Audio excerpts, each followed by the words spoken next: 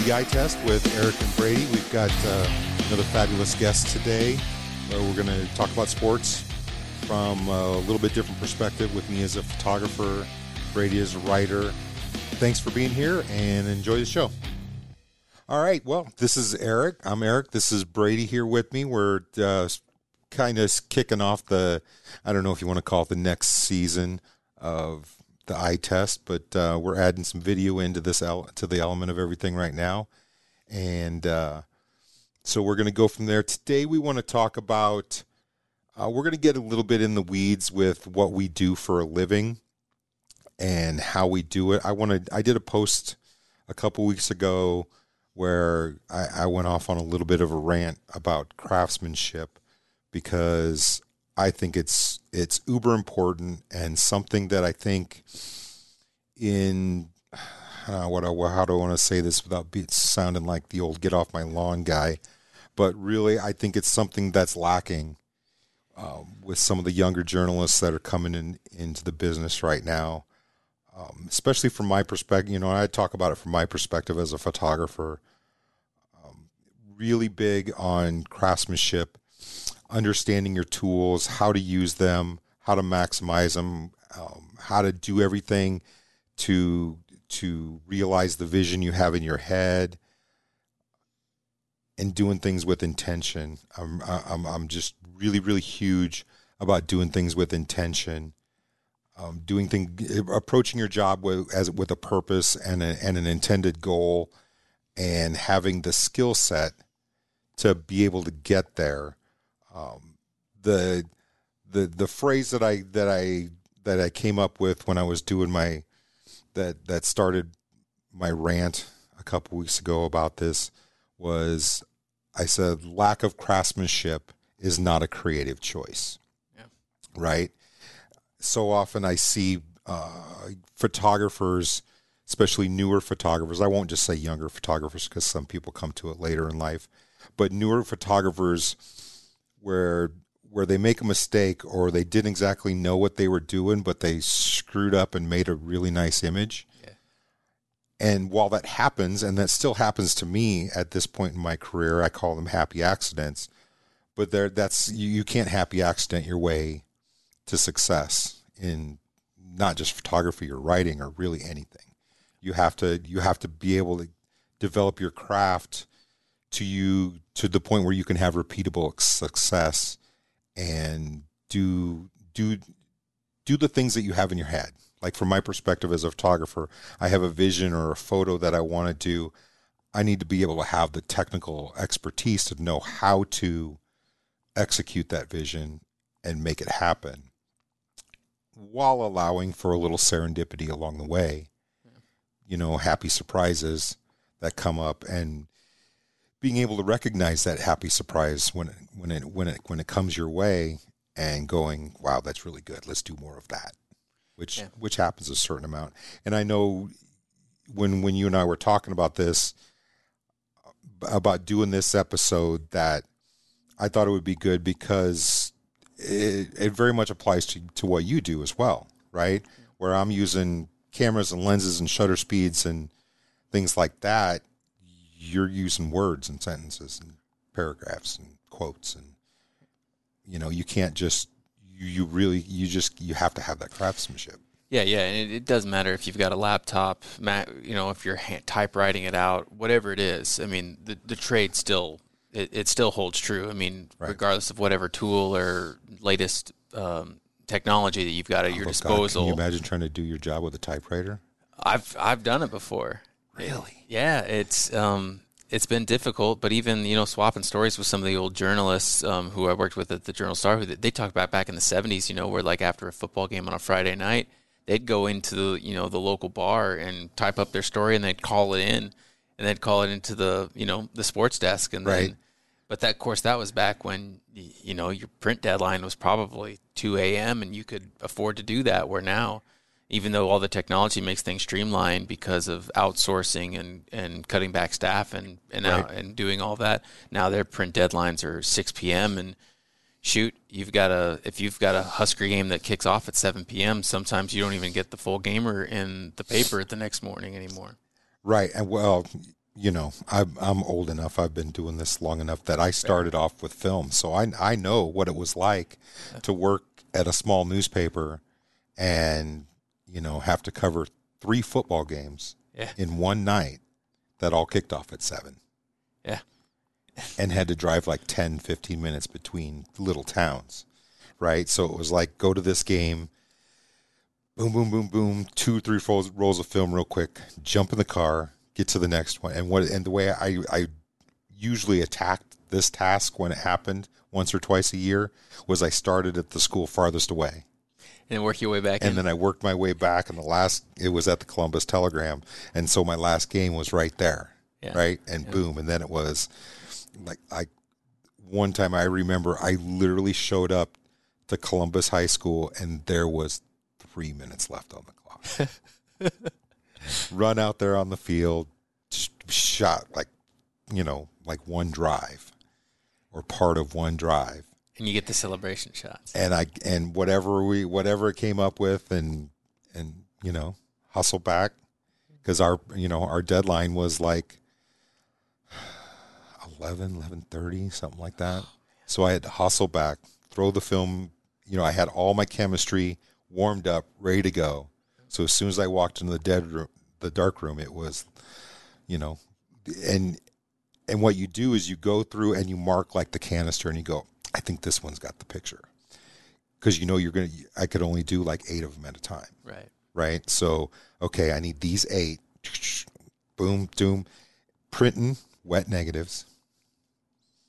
Can't even wait for them to dry. Yeah. Right. Or you were standing there with a blow dryer just drying one frame.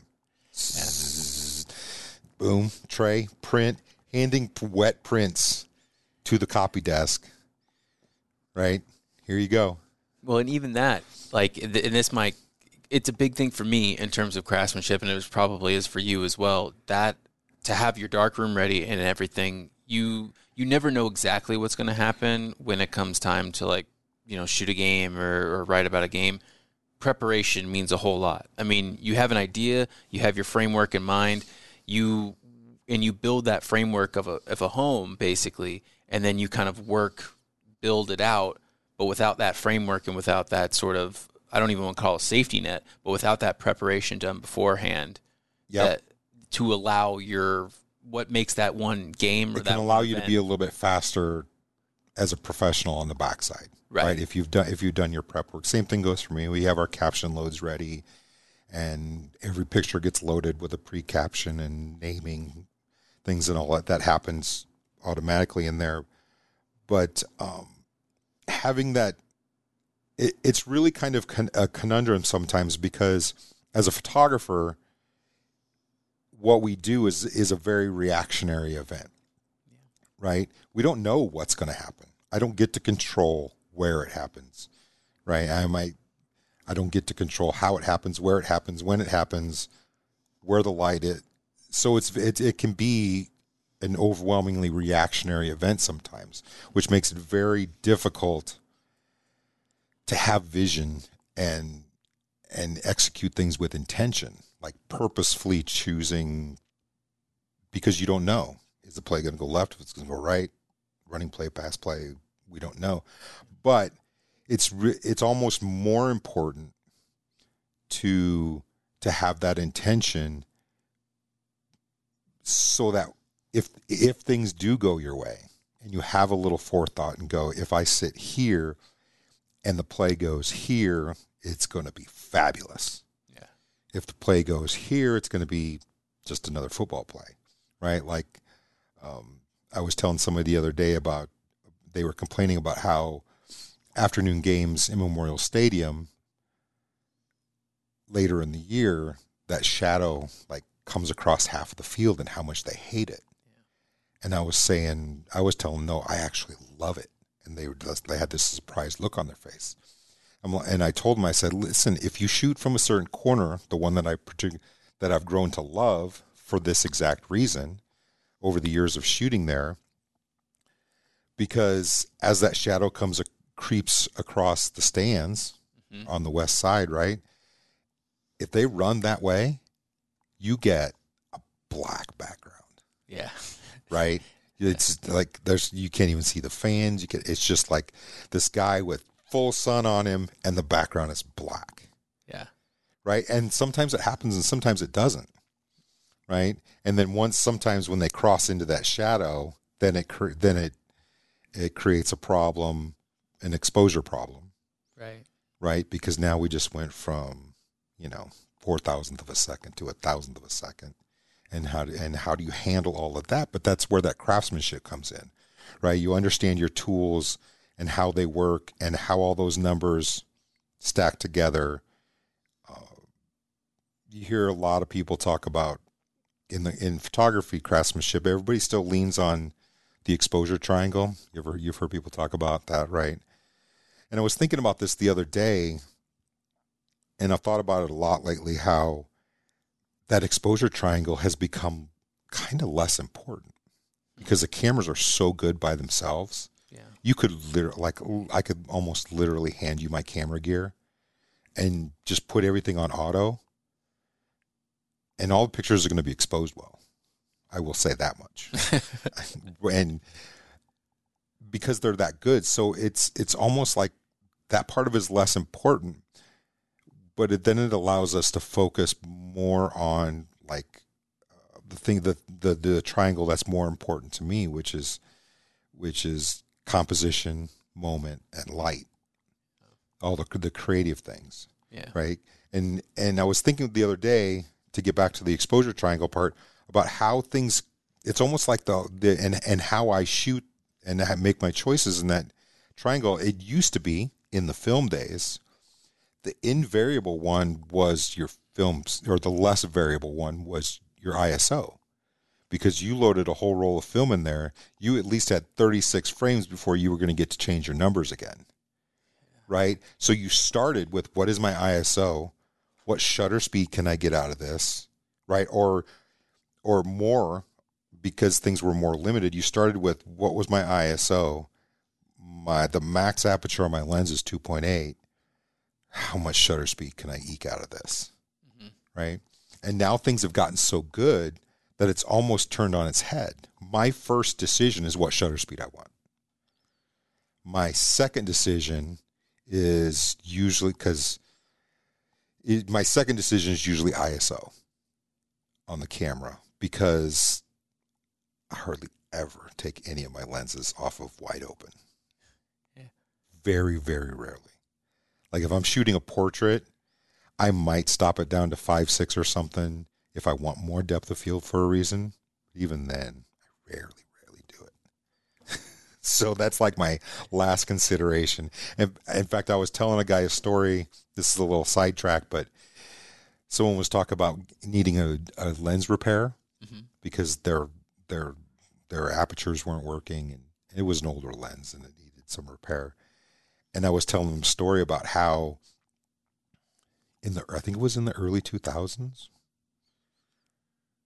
somewhere in there, I had a Nikon 300 2.8 at the time, where one of my aperture blades was busted.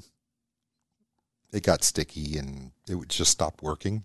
Okay. So I took it to my local camera guy, and I said, "Listen, just disconnect it and have it be wide open all the time."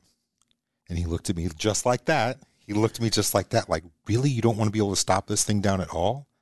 I said, no, why would I? Why would I not? I mean, why would I? When am I ever going to need to stop this thing down? It's a sports lens. That's a good point, I guess. Right? Yeah. I want to shoot it wide open all the time. I shoot my lenses wide open in bright daylight. And if I got to crank my shutter speed up to an 8,000th of a second, fine. Yeah.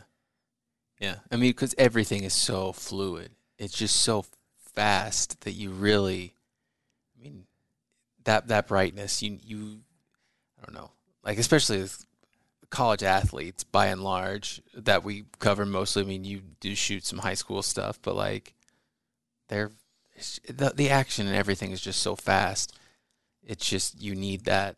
Well, it's not just the only reason we shoot wide open all the time. Most sports photographers, 99% of them, shoot wide open all the time because you want to be able to blur that background. Oh, Much yeah, like I it's didn't much think like of that. it's very similar to what a portrait photographer does. Remember when Zamani was on and we were talking about that same thing? Yeah. Because him and I have talked about it. Like it's the exact same approach as a portrait photographer does. Okay. Right? You want to blur that background so it's nice and creamy, and we try to do the same thing as sports photographers. And that's let's circle it back here. That's where that craftsmanship comes in, right? You're doing things for a reason, Yeah. right? It may cut down on the number of usable pictures you have by making some of these choices because it's not a safe choice. But I didn't come over to Hail Varsity Magazine to make safe choices in photography. That's fair. Yeah. Right. Yeah. I specifically came over here to start to try and push the envelope and do things, which is really hard to do at this point. And I bet you run into the exact same problem I have at this point in the history of sports photography. It's insanely difficult to come up with something new. Yeah. It's insanely difficult. Yeah. Like, how do you write a new story? Okay, you've been doing Matt Rule for a couple months now. How do you do a new story on Matt Rule? Well, there's always something interesting and new because the one Matt Rule story that I'm most proud of or that I'm most fond of all the energy I put into was one of the first ones. It was one of the magazine ones where it basically chronicles his upbringing, like gives a shade into the background of the person. There was very few, I think there might have been one quote or very little about Matt talking about himself or anything. I talked to some of his old high school coaches, his old high school football coaches. I got in contact with some people who had wrote about his dad before, and his dad is a big influence on Matt, on him. So you kind of get a grander idea there. To the point of like the moves and what made him and what are some key moments that made him who he is. And I think it takes a little bit of innovation or at least thinking of things a little bit different, especially in the sense of like Nebraska football when everything is, I don't want to call it oversaturated, but when you've got It's oversaturated. You've got a dozen different media outlets covering it, and especially for us, we're in this such unique. And one thing I love about being a part of Hail Varsity is we do think unique, we think different.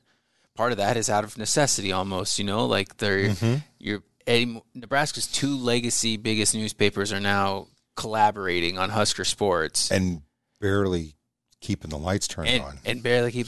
But at any point, you go to anything, and they've got 6-7 people there. Whereas it's been only me going to the exact same events with them before. Right. So it's like I obviously by outchurn and all of this can't keep up with as much copy as they're putting out. So you got to think different. You got to think what's going to cut to the heart of this. What's going to be the best story, or what's going to be the one that people are going to care most about, or what are some aspects of it that you can kind of tie in. So you have the exact same problem I have that we talk about every month on our photo call when we're choosing photos is because of our print schedule, by the time we see, ink on paper and it gets mailed into somebody's mailbox, it does us no good to show them a picture they've seen 12 times over. Yeah. Right? Yeah. In the last month. The last few weeks, and I'm really, really big on that, and that's where that intention comes back about what are we doing, why are we doing it, because I see no point in showing them a picture that everybody else has gotten and shown you for 3 weeks already. Yeah. Right, and you have the same problem on the word side, right? Well, you're not going to write the same story and throw out the same information that everybody's been doing for 3 weeks already. And it won't even approach like now that spring ball is going on or during the spring season, you get things a little bit more constant. There's more news. There's more outchurn. I approach it personally as here's a daily story or here's something. Whereas if it's a magazine piece or a bigger, grander feature story, I'm going to approach that thing in an entirely different way. No, I get it. Same thing. I mean, we go through the same. If we're just churning out photos from a basketball game for a gallery. Yeah. Oh, that's nice. We'll put that in. But when it comes to choosing the 4 that are going to be double trucks in the magazine, that's when I get a little stingy about what are we doing, why are we doing it, right? Yeah. But the word that has stuck in my mind for a long time, which kind of becomes my benchmark, is trying to do something timeless. Yeah. Right. You want it. You don't want it to be so dated that it's only worth. If you're doing dated photos, I mean, they're great today, and they might be okay tomorrow, but by next week, nobody's going to care about that. Yeah. Right. And you got the same. You got the exact same thing, maybe even more so in some respects, with what you're doing, because you want it to be timeless. You want someone to be able to pick that up 10 years from now and have it be interesting. Yeah, because there are, obviously it's different with photo and words, but there are like stories that I'll even think about some story I read 5-10 years ago and think like, I need to reread that story.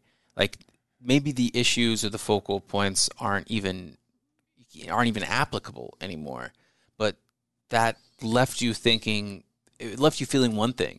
It left you having a personable approach about different people, but the story itself is a grander, societal story or team story or something that is bigger than itself that you could personify into a personable story about people that you think, okay, I need to apply this. Much like with what you do is like a good photo, a good crisp photo is one that people are going to hang up, but it's also like one that is a little bit more than just a really cool photo. Right. Like you can really dive into that more. It means something. Yeah. Yeah. And it means something more for me, like what I consider a timeless photo is something that has meaning like I was saying, beyond today. Yeah. Yeah.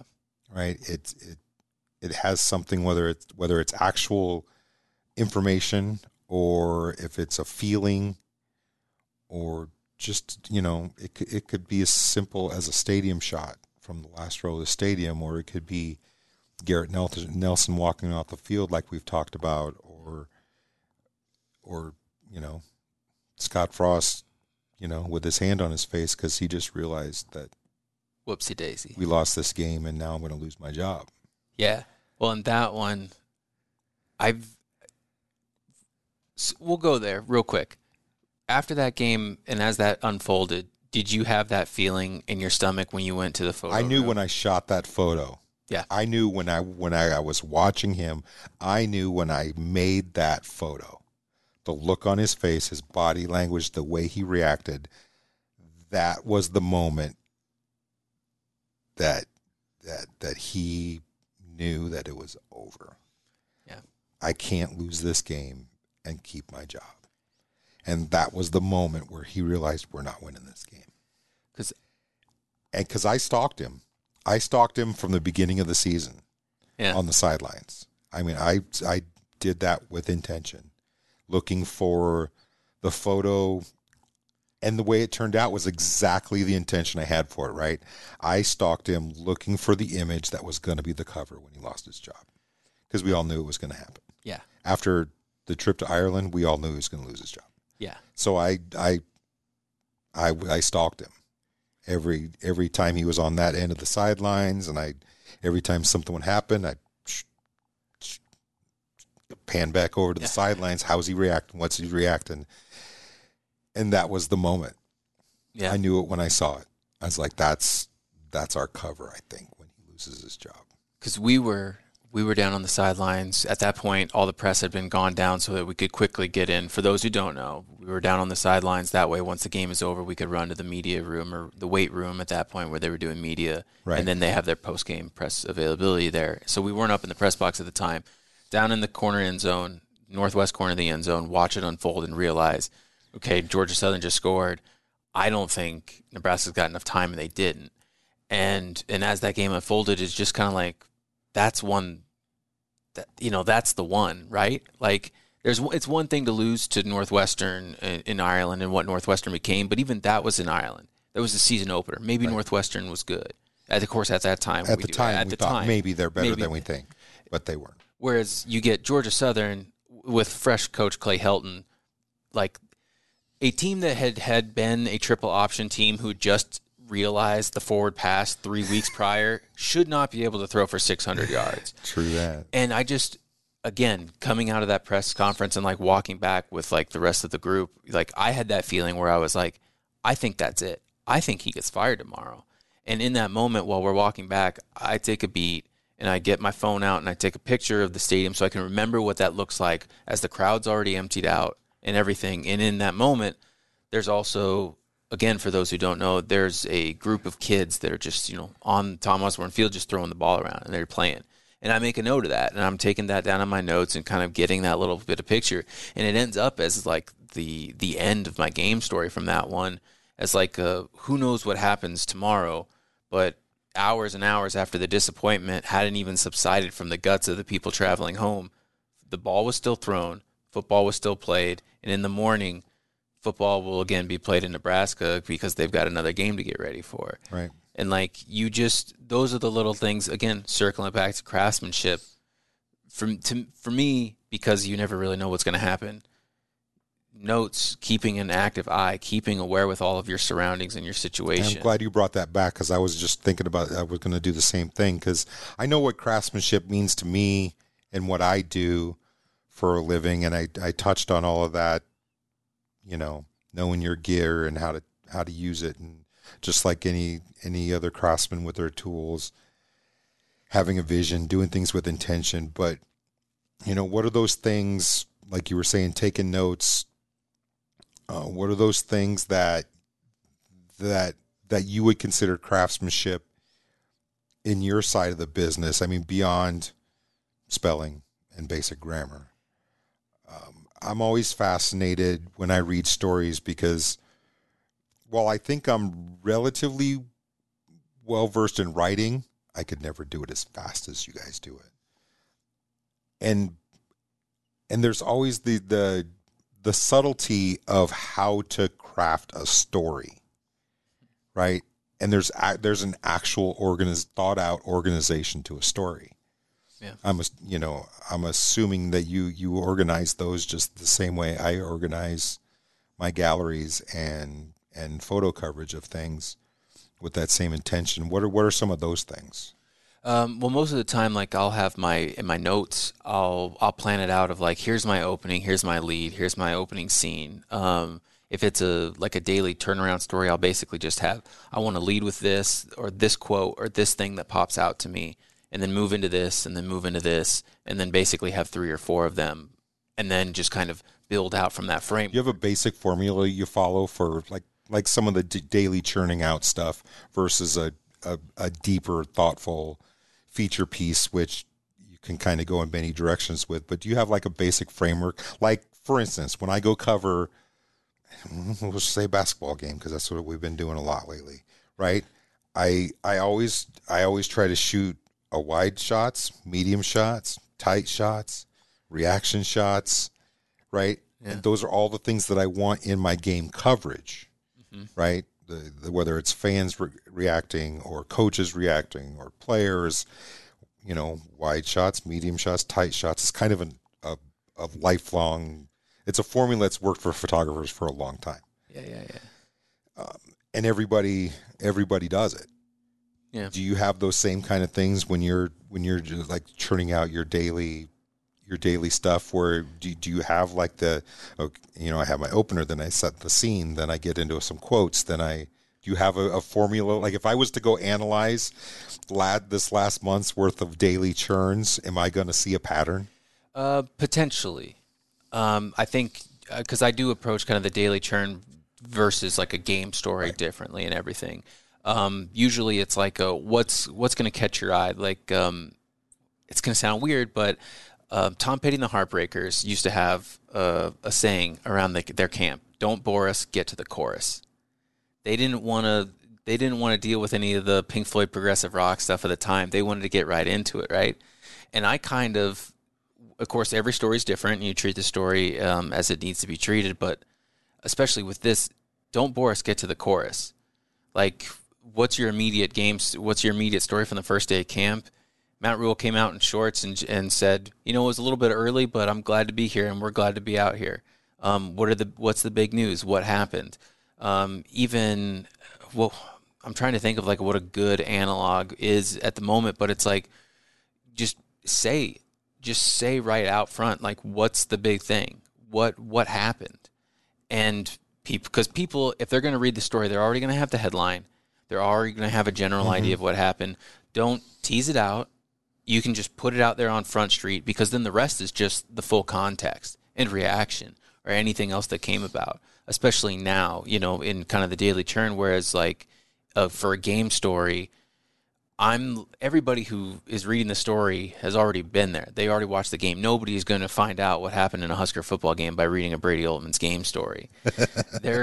So I'm writing those in the moment for someone who wants to be in the moment, wants to feel like they were at the game, or wants to know, like, what was this like in that immediate sense. And then my follow-up story, the one for the next morning, the ones that you've seen me had a hotel room at 2:30 in the morning writing, those are the ones that, like, in your various states of I need orange juice, X, Y, and Z leaders, right. That next morning, how do I feel about this? And I kind of dial it back into, this is the prevailing thought. This is what happens next. Where do we go from here, kind of thing. Whereas the game story itself was, here's what happened. Holy cow. Like, can you believe all of that? And then the next one is, what happens next? What's going on? And there's various degrees. You want people to feel it. You want people to feel attached to it. And there's various ways of doing that in terms of like sentence structure, the way that you put people first, the way that it's more active or gets people involved. You have less of like the narrator, so-and-so said this or so-and-so said that. It's moving into like keeping everybody active and everything like that. But those are just kind of general ways that you can do it. I'd be really curious on this topic of craftsmanship to ask Matt Rule what is craftsmanship in coaching? What does that mean to a coach? Our editorial staff is kind of Brandon, Aaron, and I kind of talked about this one day of like just floating something similar out there of a question to ask Matt when we get the sit down for him for the yearbook is like, because he talks about all of these different aspects, and it's like, how much does winning games matter? Like, not just like hey, you talk about all this other stuff, how about winning, Right. Like, he talks about the day-to-day stuff, the regimens, getting things in place, the cultures and everything's built. How much of actual game, like winning games, in like depends upon winning games? Yeah, I'll be curious to see how that gets stated, because I would bet his idea of craftsmanship is that day-to-day, the process, right? The detail-oriented process. Yeah. Right? You'll hear some of the older Huskers talk about how detailed, like the linemen, like they would talk about how detailed their practice was. Like your first step, you missed it by 3 inches. Like you missed it by 3 inches. And it mattered. Hand placement, things like that. You missed it. Instead of here, you had here, and right, how that attention to detail. But I'm going to be curious to see how he reacts to that, to those questions, and what I don't know if you want to ask it with the word craftsmanship, but it's just a different word for like culture and a different word for the process. I mean, it's all, I think it's a different word for the process, but I just always I glommed onto the word craftsmanship because I used to get in this debate with other photographers.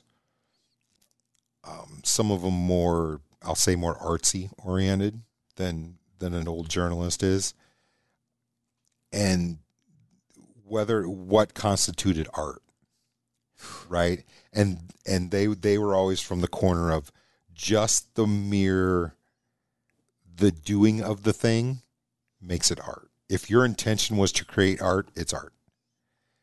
And I just always struggle with that. Like, how can you do things with intention if you don't understand the skills required to execute your vision, right? I was always from the camp of you have to have a certain level of craftsmanship before you can intentionally create art. Yeah. Yeah. And people. I stirred a lot of cages with that one because, you know, the more artsy people want to say just saying you want to create art or saying that you intended to make art is enough to make it art. And my pushback was always, but was that the intention in your head? That final product, is that exactly what you intended to create? Because if not, it was just an accident. Now, that doesn't mean that it's not great and it's not awesome and it doesn't look great. I'm just saying, how much of an artist are you if you're hoping to happy accident your way to success? Quick baseball analogy. Guy can have a good day. Yeah. Guy could even have a good season. He could have a happy accident of a season. Guy can't have a happy accident career. Nope. Baseball, you succeed in what you wanted, or even not even what you wanted to do. 3 times out of 10, you're a Hall of Famer if you do that across the duration of your career. And there's craftsmanship and all of that too, right? Yeah. How can you handle the outside pitch? Can you hit opposite field when you got a guy on third? Yeah. Intentionally. It's tough. You can't happy accident that. It might happen. Yeah. But your coach is over there giving you the sign saying, I need, he's just flat out telling you, we need one on the right side. Mm-hmm. Just slap it anywhere in that and in that situation, the pitcher's probably going to pitch you inside, so it's harder for you to hit opposite field. Got to get those hips, got to get those hands. But you got to know your craft. You have to understand what you can do, what your skill set is, what the pitcher's likely to do, how the defense is playing, what our goal is. We need to get this run across. Whether I make it to first base or not, I've got to get one to the right side of the field. And that's where that's why pros are pros. Oh, what's that? Oh my, how's that quote go? And I am the walrus. No. I meant to look it up. Don't start barking now. It was something to the effect of amateurs do it until they get it right, and pros do it until they can't get it wrong. Okay, that's ringing some bells. I need to go look that up because it's a really, really good quote, and it's one that I need to have in my quill of things that I throw out to people because it's true. Yeah. Right? The amateur is going to do it, or the good player, if you want to use a sports analogy, is going to do it till they get it right. Yeah. And the professional is going to do it until they can't get it wrong. Till their body they've created such muscle memory in their craft that they can't do it wrong. They might be defeated other ways, but it won't be because their body doesn't know how to do it. Yeah. It's like when you're in basketball, if you're watching the other team shoot free throws and warm-ups, if you see the guy with the wacky wind-up, don't foul him because he's been practicing that wacky wind-up more than anybody True. else. You know what? That's really true. I had never really thought about it. If he's got time to swish it around his back, he's that confident in what he's getting ready to do. Well, and even if he's got a little hitch, if he's got, does he do 2 dribbles and a spin or something like that? Yeah. Like, you can repetition. He is so bored with the actual shooting that he's had to make practice more interesting by working on his ball spin. Yeah. Or is around who is it one of the Creighton guys who goes around his back, dribbles it again, and then just. It could have been George Gervin for all I know right now. My college basketball following this year was not great. Well, mine wasn't either, but now we're all on college basketball overload. Yeah. Right? Princeton won. That's all I remember. Princeton won. So, did you have time to prepare a thought experiment for this? Thought experiment, I guess it kind of runs in line with the terms of craftsmanship, and I'll give you a big wind up and lead in with the overarching theme is, do you do anything, or do you have, when you're picking out a photo that you think tells the story of the game, is there any particular aspect of a photo or aspects of an event or any aspect of the shot itself that gives the perceived feeling one way or another? I'll kind of wind that up with and let you think about it while I kind of introduce it in my own kind of way. Any book fans out there, Blood Meridian, it's in, I want to say within the first 50 pages of Blood Meridian. It's when the kid had already met up with the judge, and they're climbing the hill, and they're this huge mesa that they're trying to climb and everything like that. And it's run-on sentence after run-on sentence after run-on sentence. And it's basically the duration of an entire page where it's just one block paragraph. And by the end of it, physically, like you're like, when is this going to end? And your eyes are getting tired because when you see a period, your initial reaction is to stop. But you don't see a period and you just keep going. And by that time, physically, like as you're reading it, you're getting tired while the book is moving along and they're trying to climb up the mesa. And then they get to the end in the period, they're at the top, they look, and then it's the tribe that they've been going after right there. And then the very next sentence, or the very next paragraph is just like 5 words. And then the action starts. It gives you that pause and then, okay. And then everything starts in. Okay, I get it. I know how I'm going to answer this question, because what I heard was a writer intentionally breaking the rules of grammar to create a feeling of anxiety in the reader. Yeah. Right? I have this discussion with other photographers, especially sports photographers seem to be Nazis about it all the time. And that's the concept of horizon lines. Oh, yeah. Yeah. Whether the photo is crooked or tilted or things like that. And I will sometimes either intentionally shoot it or intentionally crook, or if it's a little bit crooked and I go, I kind of like that, I might go a little bit further. And the argument a lot of other photographers will make is that it makes the viewer uneasy. Mm-hmm. And I come back with, exactly. Yeah. How do you think that athlete feels? Right? If you've ever played, then you know how anxiety-filled and fast, and it can be overwhelming with all the sensory input, and it's an uneasy feeling, especially if it was a game of uneasy feelings. Yeah. So I don't mind intentionally breaking that rule of the horizon, of a crooked horizon line or a crooked angle or something that intentionally makes the viewer of the image uncomfortable. Yeah.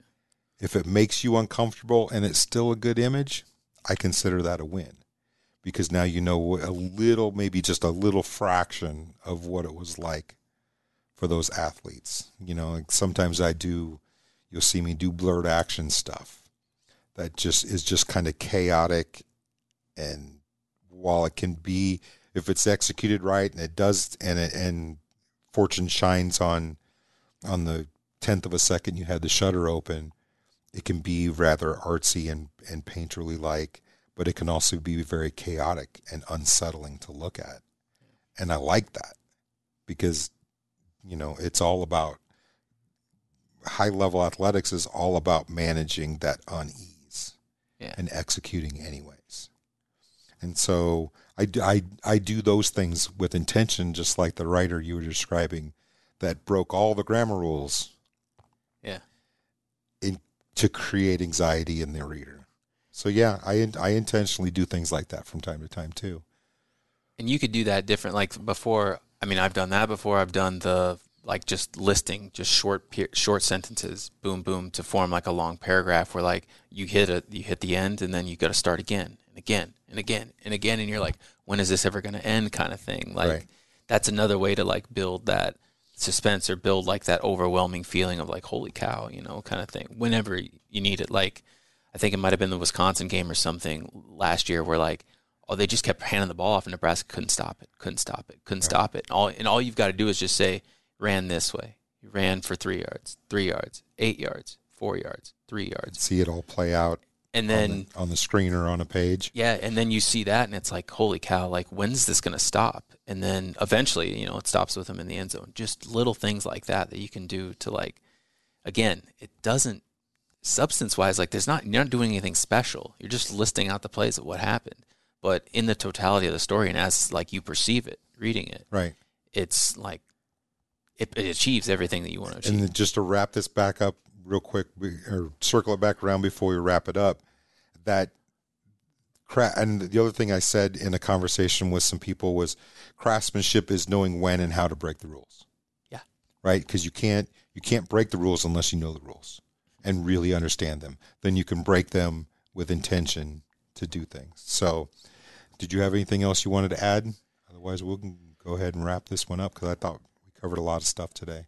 Yeah, I think that's it. One thing I will remind people, if they are still listening, is it takes time. Doing some reporting and like talking with some professors on like we're doing kind of marketing stuff, or I'm doing some background reporting for stories that involve marketing. And one of the things that you're finding out now with people who are so involved with social media and things, it's like they don't understand the work that it takes, like the backroom work, the prep work, everything that goes into it. They just think, well, I recorded this video, I'm going to upload it, boom, bing, bang, boom, like I'm an influencer now.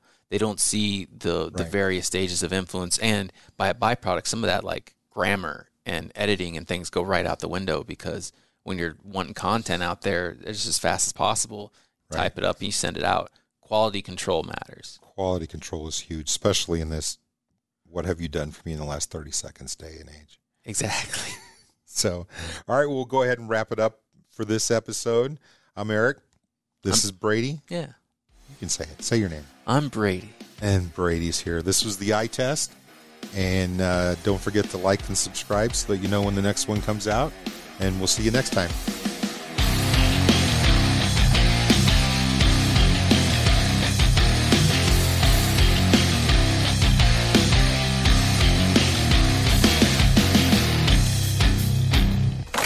A Hurrdat Sports Network production.